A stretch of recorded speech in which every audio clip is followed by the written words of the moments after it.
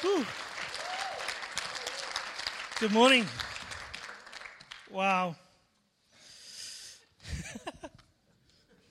Wasn't sure what you were going to say there when you said don't start clapping. Oh man, isn't he so awesome? What awesome testimonies, eh? Come on. Wow. He's so good. Oh, Jesus.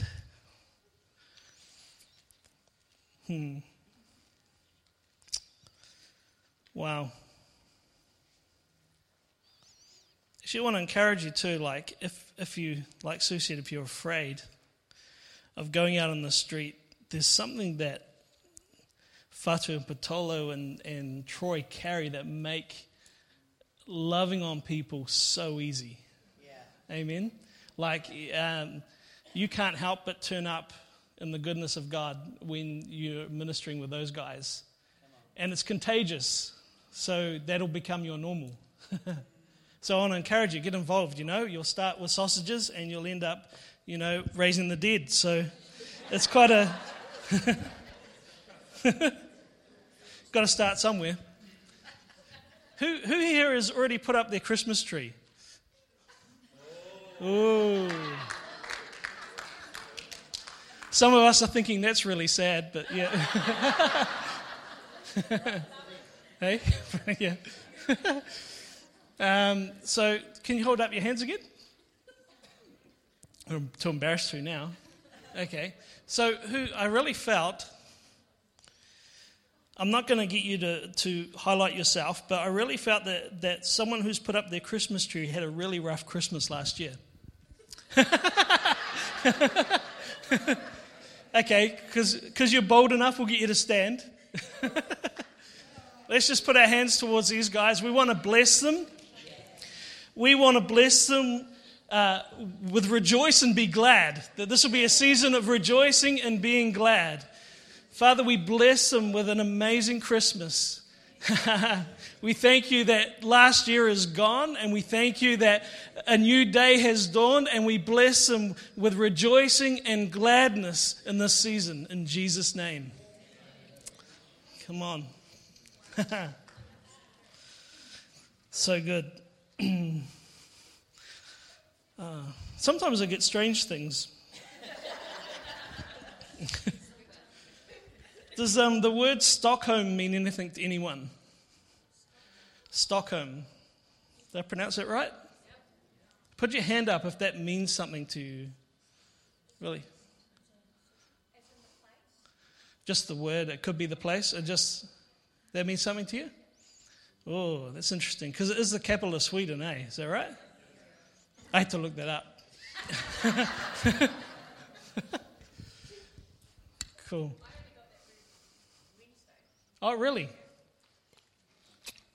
What I felt about Stockholm, the word is it's the capital of Sweden, and I felt like the emphasis was on capital, that there would be resources coming to capitalize whatever God was leading you into. So we just bless you with the release of the resources of heaven into your life in Jesus' name.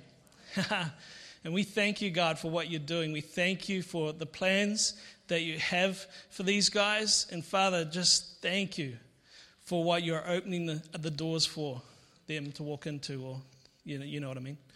Yeah. It's funny when you pray and you go in a weird place, but yeah. Okay, this one, I'm not expecting anyone to respond to this one, so that's okay. I'm externally, so internally responding maybe. Sweaty feet. I really felt there was someone who has an issue with really sweaty feet. And so I'm not going to embarrass you, but turn to your neighbor and see if they've got a lot of spare socks with them.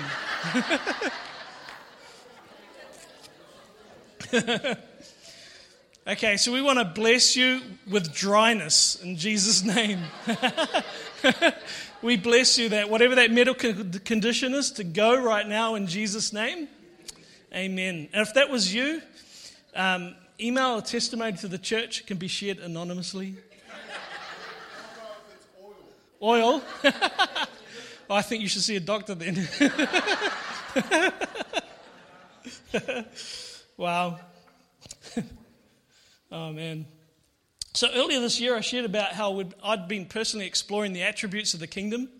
And I shared about the lordship of Jesus. And that lordship of Jesus is the cornerstone of the kingdom, and how we get to choose to position ourselves under his rule and reign. Amen. And we've been set free to do that. And it's so much better when we've chosen to do it than rather one day when he turns up and then we're forced to now, to kneel and to confess who he is. And so I've been on that journey of exploring those attributes, and I've been thinking about, and it led me to thinking about the life that we have in Christ, and how the word says that he's given us life, but even more than that, he says he's given us abundance of life, abundant life. So that's more than just living. That's an abundance of life. And so this morning I want to talk to you about abundance of life we have in Christ. But I'm not going to talk about the abundance of the life in Christ. I want to come from the perspective of talking about the atonement, and how the atonement is the foundation for the abundant life that we have in Christ. The atonement is where we position ourselves to live in that resurrected life, that abundance of life. And so I'm just gonna briefly go over it because of time. And yep. So if you're like me, you had a really terrible understanding of atonement. And I probably, it was really limited, it was vague, and probably because I was around people that had no idea either, So I've been involved in ministry and pastoral care and all that stuff, and I still didn't really know what atonement was. I had, some understanding of it. I had a really messed up understanding of it. And so it's kind of interesting when you do like discipleship training and things like that, and you just skip over those bits. And you say, just have an abundant life. So atonement means two parties coming back into relationship. It means being one in harmony. And so for us as believers, what that looks like is what happened at the cross. That's what atonement was. We became one again with God, in harmony again. And so this is a massive subject on its own, and there's a whole bunch of different views that have emerged in church history. Got the clicker thing? I forgot that I went all fancy on you guys today. Look at that. Cool. I'm on the right. Yay. I'll catch up to where I was.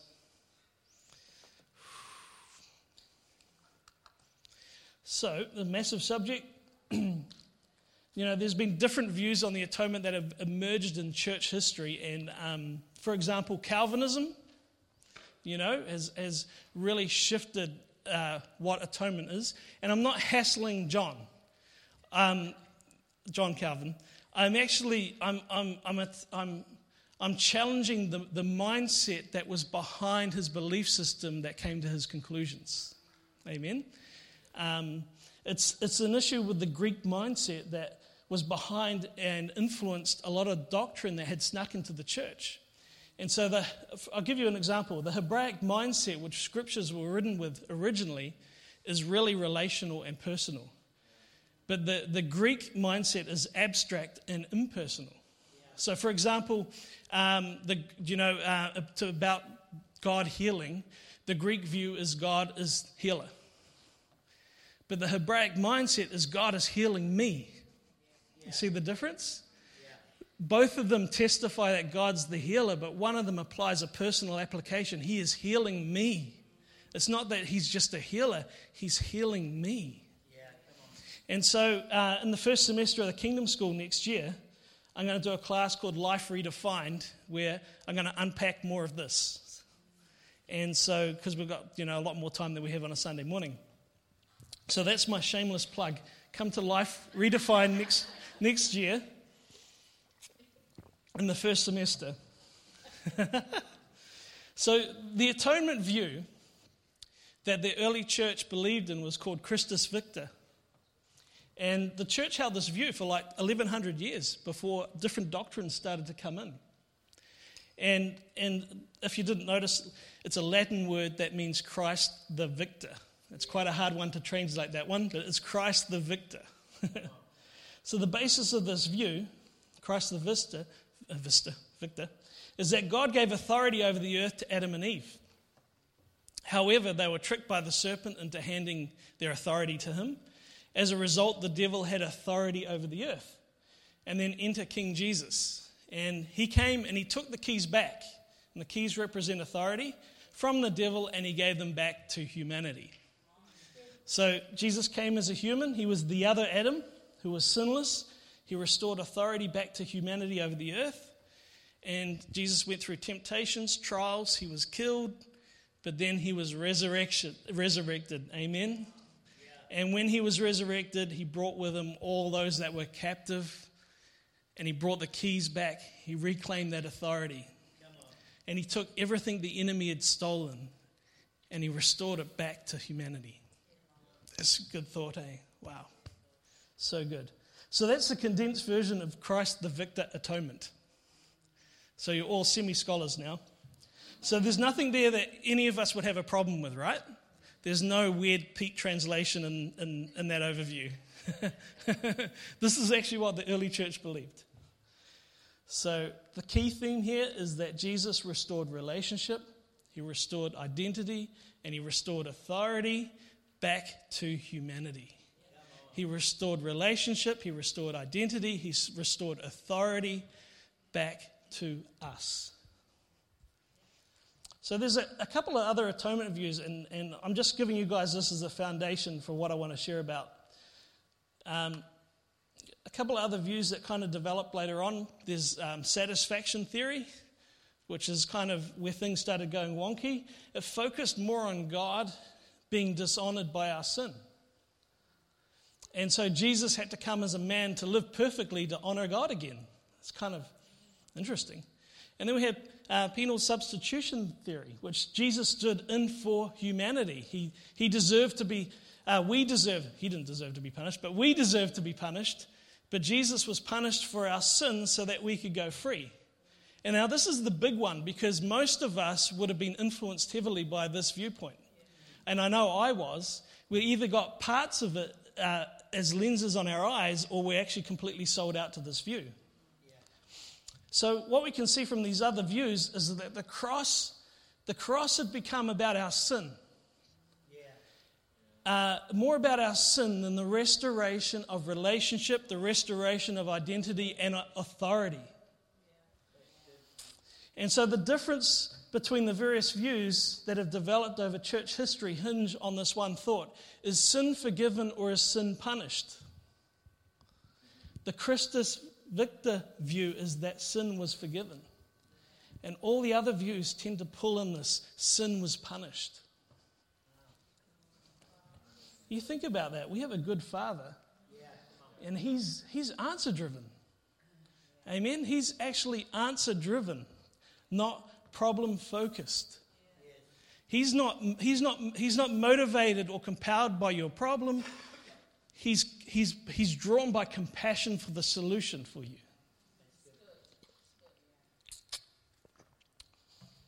So the problem when we make sin the focus of the cross, bear with me, when we make sin the focus of the cross, is that we develop this filter, and filters just adjust the way we see. Amen? You know, if you think about different filters you can put on cameras where you can tint the image, different colors and how they affect light and things like that.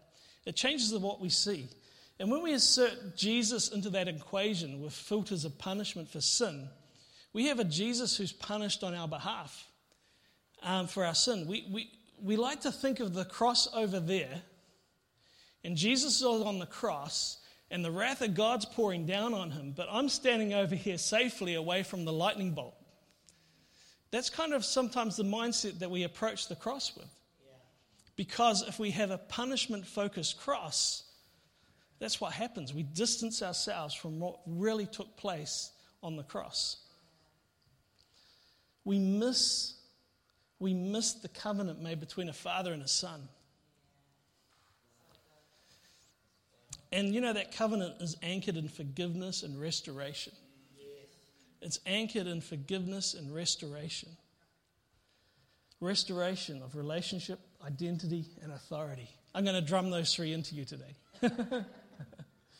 So we need to see a father and son enacting a covenant that contains forgiveness, not punishment.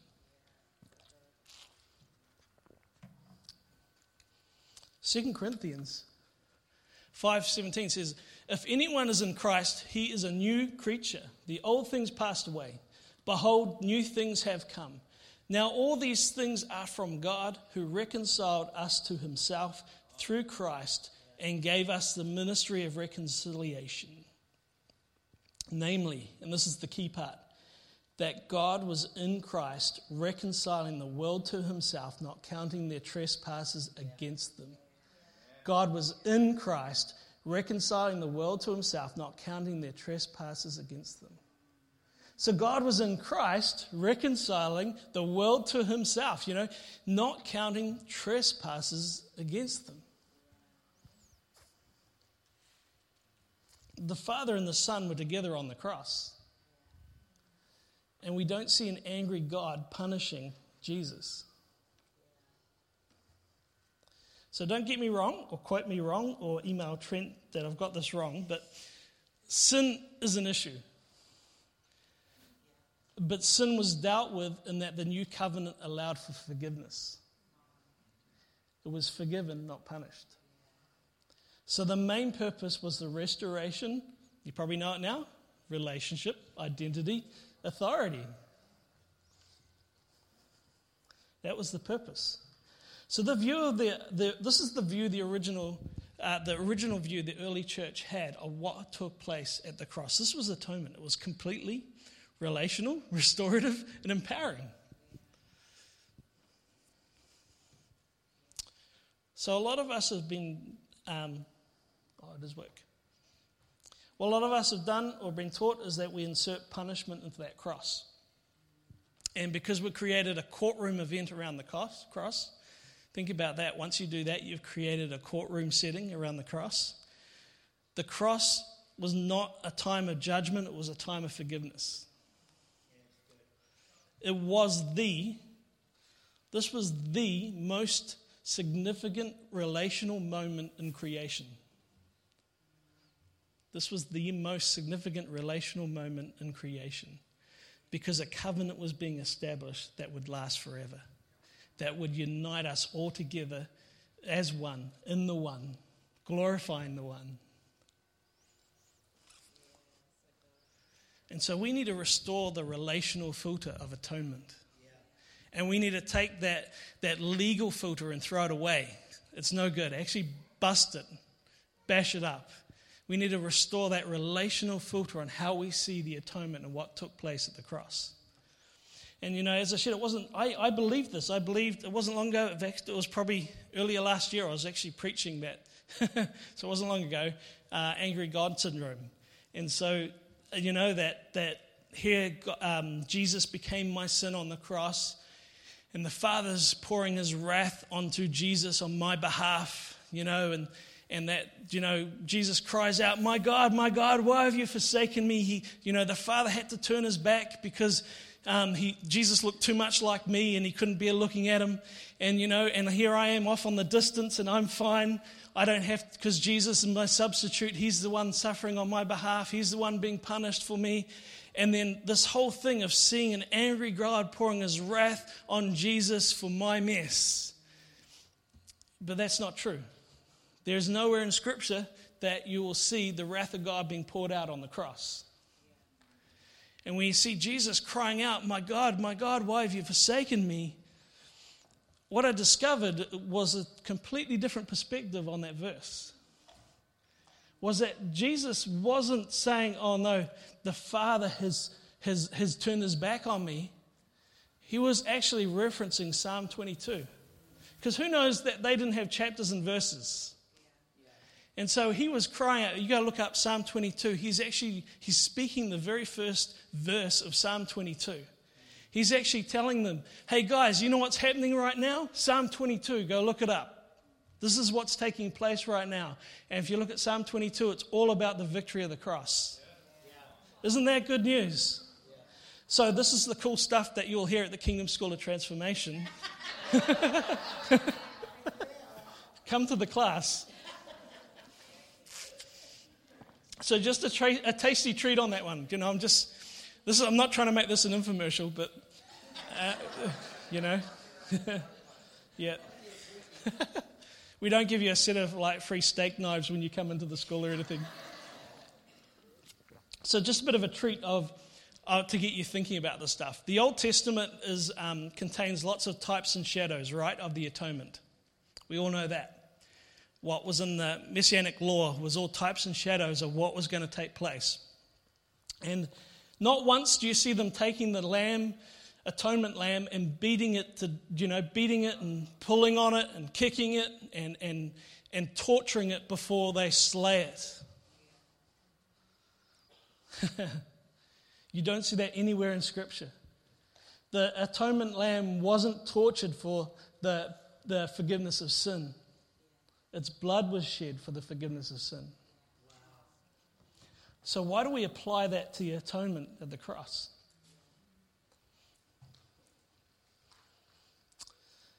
I should mention here that Sue's doing a really good series next year on Kingdom School of Transformation. She has to do it now. It's on covenants. So to understand more of this and how it all connects together, Sue's going to unpack some amazing revelation on this. So, yep. That could be my last plug. Could be. See what happens. Yeah. So if you look at... keep forgetting about that. So if you look at the other covenants in Scripture, it always contains God on one end and human on the other end. It's always this God, our God, creating covenants with humanity.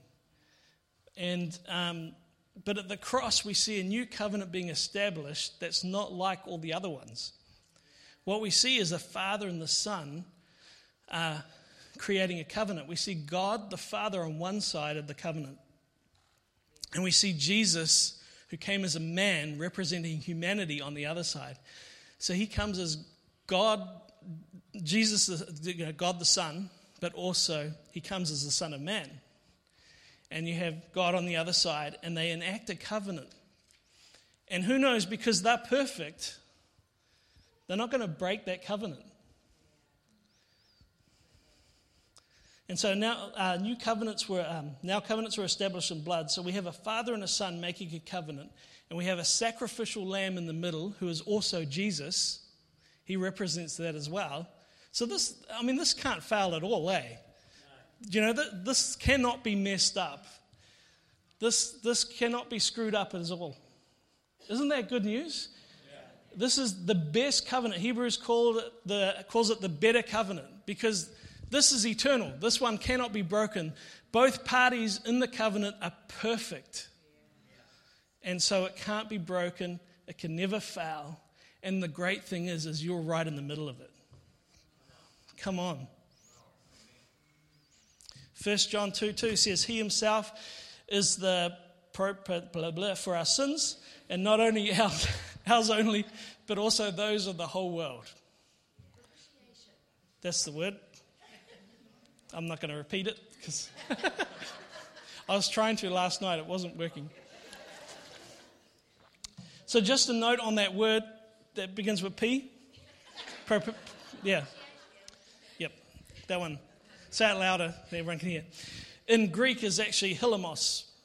And what's really interesting is when they translated the Hebrew scriptures to Greek with the Septuagint, I got that word right, I think. And what happened is they didn't have a Greek word for atonement. Well, they did, but hilamos was the best word that they had. The problem was that word was related to Greek culture and Greek mythology and to do with the way that the Greeks interacted with their many gods. So it was actually about, that word by definition means appeasing an angry God. You know, you think about some of the horrific things that took place to appease an angry God. There were heaps of types of sacrifices, including children, sacrificing children. So this is what that word means, but it's not found in the original Hebrew text. And so this is where our translations that we have now are a translation of the Greek text, and we get these words that present an angry God that is not in the original Hebraic text. Interesting, eh? And so what we need to do when we're reading Scripture is anything that contradicts a good Father, we've got to challenge and dig deep and see what's actually wrong with this text. What does it really mean? Go back to the original. In fact, that same word is used in Romans 3:25 as well. So Jesus stood in the place of humanity, and he's now forgiven all humanity, past, present, and future. The whole world has been forgiven. But this is not Unitarianism, universalism. What is it? Universalism, yeah. I don't know what the other one is. But that's probably bad. So there's a difference between being forgiven and being reconciled. Who knows that? Yeah. So the whole world has been forgiven, but not everyone has been reconciled. Yeah. Ever wonder why you have the ministry of reconciliation? Ever wonder why you're not there to judge people, but to reconcile people? Yeah, come on. Because the world's already been forgiven and they just need to know it. That's your job. It starts with a sausage. Yeah. So that's something we all personally have to choose, amen? To be reconciled to God. We've all been forgiven, but we have to actively choose to be reconciled. And that's because God is relational, eh? He's so relational. It's all about a relationship with him. And he couldn't have made it any easier, eh? I think we've made this hard. I think we've created loops and hurdles for people to jump over to be reconciled to a good Father. And I think it's also because we don't understand atonement. So I've spoken a lot about forgiveness and that Jesus was not punished for our sin, but I'm not saying Jesus did not suffer. So he wasn't punished for our sin, but he did suffer. Who knows that was horrific what he went through? It says that he was brutalized. You know, right up to that moment of the cross, it was pretty awful. And Isaiah 53 is a well-known part of Scripture that prophesies what was going to take place at the cross. We all know probably Isaiah 53. It's, by his stripes we're healed and all that sort of stuff taking place. So I'm going to give you a quick comparison. If we read Isaiah 53 with an older translation, it really helps us understand a different view of what took place at the cross. Modern atonement views filter a lot of our translations with new views of the atonement that the early church never believed in, just like how I referred to the Greek text, mistranslating the original Hebrew. And so here's a quick comparison for what we often read in Isaiah 53. So I'm not going to go through the whole chapter, but Isaiah 53:8 says, "For the transgressions of my people he was punished." But if you look at the Young's literal translation, it says, "By the transgressions of my people he is plagued." Yeah. Totally different outcome. Totally different thing going on. So just to summarize Isaiah 53, you can go study it for yourself. It tells us that sin was a plague, which was put upon Jesus, the sacrificial lamb. And he carried all our sin burden, our sorrow, and he took it to the grave where he left it. And it was forgiven. He left it in the grave. That's good news. Yeah. He didn't stay there, but all the other stuff did. Yeah. You guys some of you don't seem too sure. Okay, so where do we fit in all of this? Is this making sense? Yeah. It's probably a little bit different to what I normally share on, but yeah. Where do we fit in all this? We've been invited to identify with Christ. This looks like that phrase, in Christ. You know, who's heard of you're in Christ? What that means is you're identified with Christ. And we like to be in Christ in the resurrected side of the cross, where all the fun stuff is, but we actually have to identify ourselves with Christ on the cross also.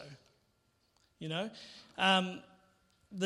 like I've shared, you know, the issue with the more modern atonement views is that we distance ourselves from the cross and we say Jesus is over there getting punished and I'm over here safe and sound, and then I'm going to jump into him on the other side because it's much nicer.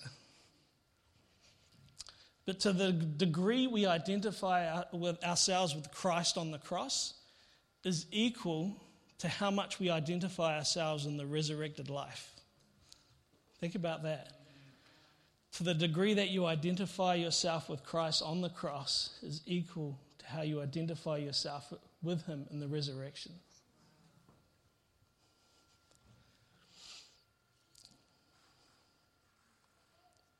We should pray for that clock to slow down.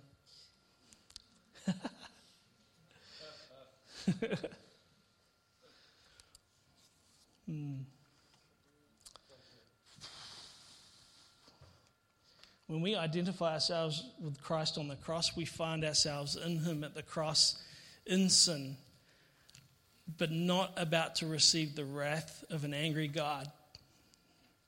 We receive a decree of forgiveness. When you identify with being on that cross, the Father decrees over you, forgiven.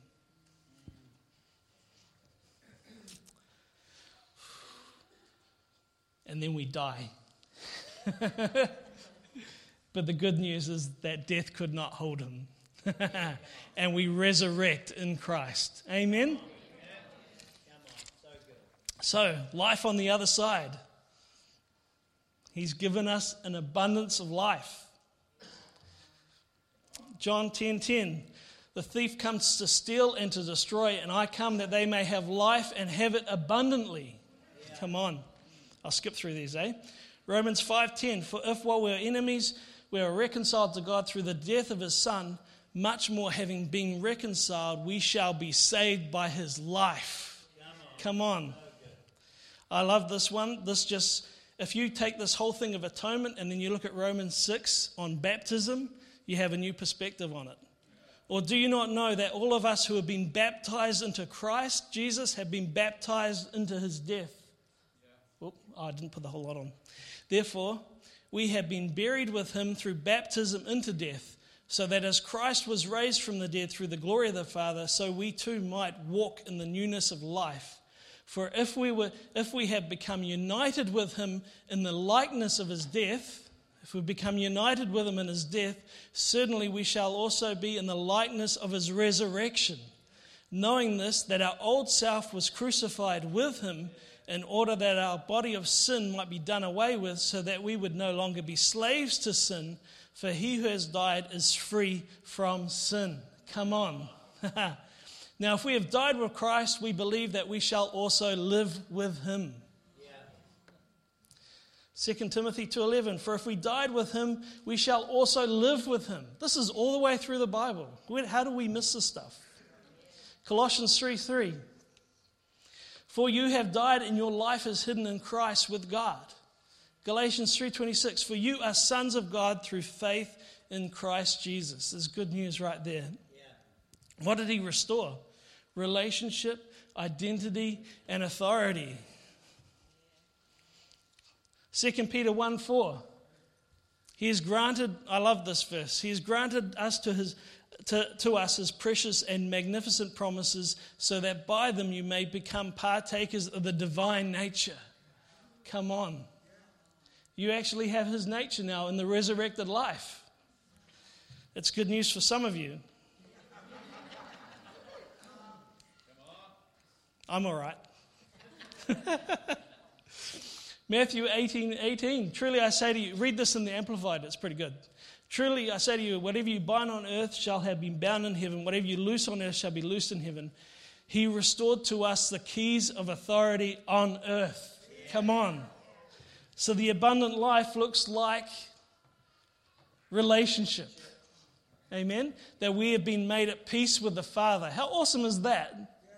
Identity. We have been made partakers of his divine nature. Yeah. Wow. So the attributes of God are your default. We actually have to work hard to be sinners. You actually have to have an out-of-self moment to be a bad guy. That's a much better thought than trying to struggle to be a good guy, eh? Yeah. So, authority. All authority on earth was given to Jesus, and he has delegated it to us. He has restored the keys back to us. And so, these three things are the foundation from which we build and experience the abundant life. How cool is that? We must identify ourselves with the Christ on the cross to fully embrace a life in the victorious Christ. To the degree that we identify with him on the cross is the degree that we walk and abide in him in the resurrected abundant life. Wow. So good.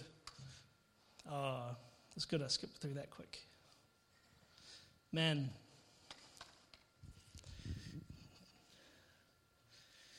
Jesus. Is it making sense? Yeah, good. You're in Christ. Yeah. Not just in the resurrection, but you are in him on the cross. And the Father decreed over you, forgiven. Haha. That's a much better deal, eh? So, actually, if the prayer servants could come, we're going to do something. If the prayer servants could come and assume their position. Let's give these guys a hand, eh? Because they serve every week. We just want to bless them. Thank you, guys. We're blessed with so many awesome volunteers in this church, eh?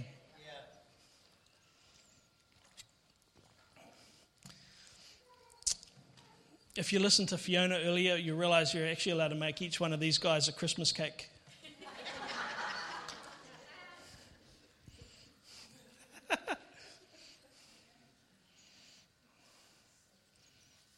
You can make me one too, but if you like. I like icing and, yeah. Okay. Maybe you heard me today talk about what I've shared about, and you've struggled with knowing that you've been forgiven. The muso guys, where are they? That was flipping awesome, eh? Yeah. So good. Yeah, come up, yeah. Sorry. Yeah. Get off Facebook.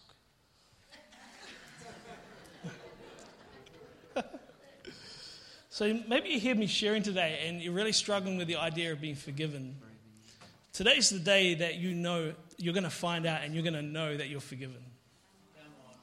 Maybe you struggled with the idea of being reconciled to a good father. Today's the day that you're going to have a revelation of being reconciled to a good father. Why don't we all stand, eh?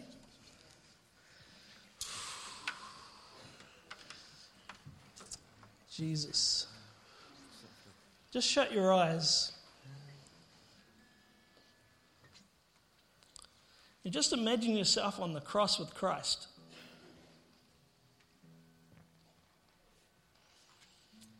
He identified himself with you, and you're identifying yourself with him.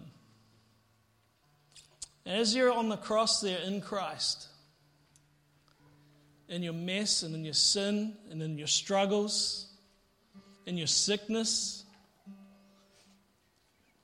in infirmity and failure, there's a decree from heaven. There's a decree from the Father that says, you are forgiven. You have been forgiven.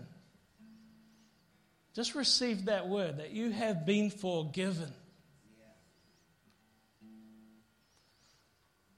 And imagine now that you die on the cross with Jesus.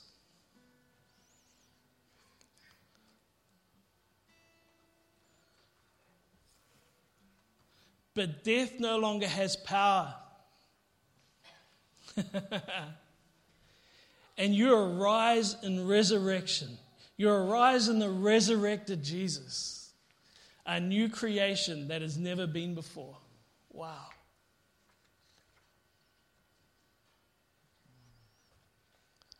I just want to encourage you to take hold of everything that He's claimed for you in the new covenant. Restoration of relationship, identity, and authority. You are forgiven. You died and you have resurrected into new life. How good is that? You are no longer a victim of the world or are mastered by it. You are free, you're empowered, and you have His nature. I'm just going to get the ministry team to extend their hands towards you guys, and we're going to bless you. And you know what this blessing is? The blessing isn't making it happen. The blessing is our agreement on earth with what's already been established in heaven. So we are blessing you now with that exchange that took place, where that decree of forgiveness has been spoken over you, and that you died with Christ, and that you have resurrected in Him as a new being with a new identity, in a new relationship with the Father, and have been empowered and given authority to bring His kingdom onto the earth and make the Father's heart be known to those that are lost. So we bless you right now with that decree. We bless you that you are a new creation, that you are forgiven, that you are whole and complete, that every sickness and infirmity must go in the name of Jesus. You have been empowered. You're no longer a victim of this world. You are a king, and you reign with an authority underneath the lordship of Jesus. And we bless you with an abundance of life. We bless you with an abundance of life this morning. We bless you with relationship, with identity, with authority, with restoration of your spirit, your soul, and your body in the name of Jesus. Oh. Jesus. Let's just worship Him.